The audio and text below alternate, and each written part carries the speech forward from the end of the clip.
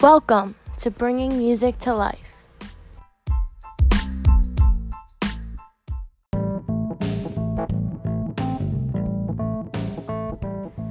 This episode is called Music Behind the Scenes, where I will be interviewing music producer Jared Crum and asking him about his talent in making music. What made you start doing music?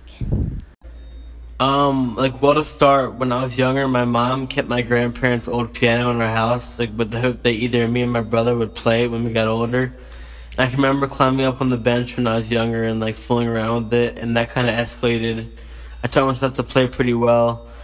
And I remember hearing songs on the radio when I was younger, and I would sing along to them, and eventually, I got pretty good at that and realized I was good at singing.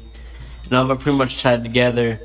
Plus, I was never good at sports, and music was the first thing I noticed I was pretty good at, and that took me to my own little world. What made you want to make your own music? Eventually, playing and singing other people's songs got boring to me, and I wanted to be like the people that were making the songs and singing about my own stuff on my own beats. Plus, I found it as a good way to express how I was feeling at the time in a healthy way, since I didn't have many people I felt comfortable sharing my feelings with at the time, when I was younger.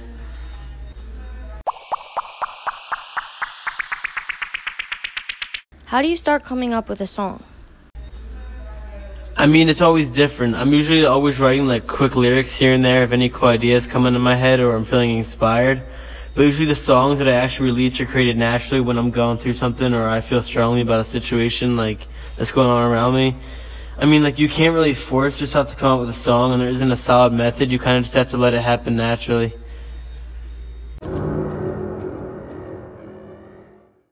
How do you know when a song's finished?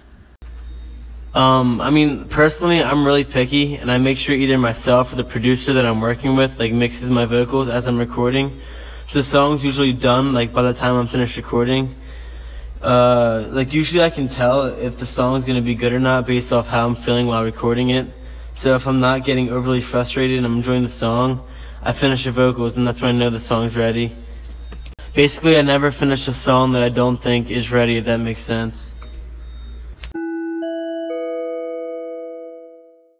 What artists do you look up to?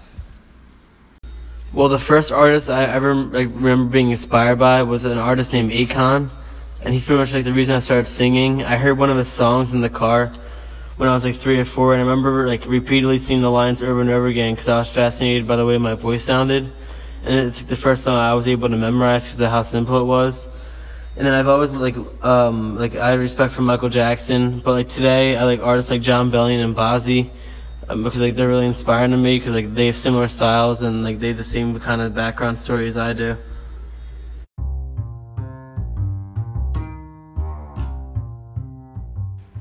Stay tuned for the next episode of Bringing Music to Life, where Brad interviews DJ Don Data about the beats behind the music. Enjoy!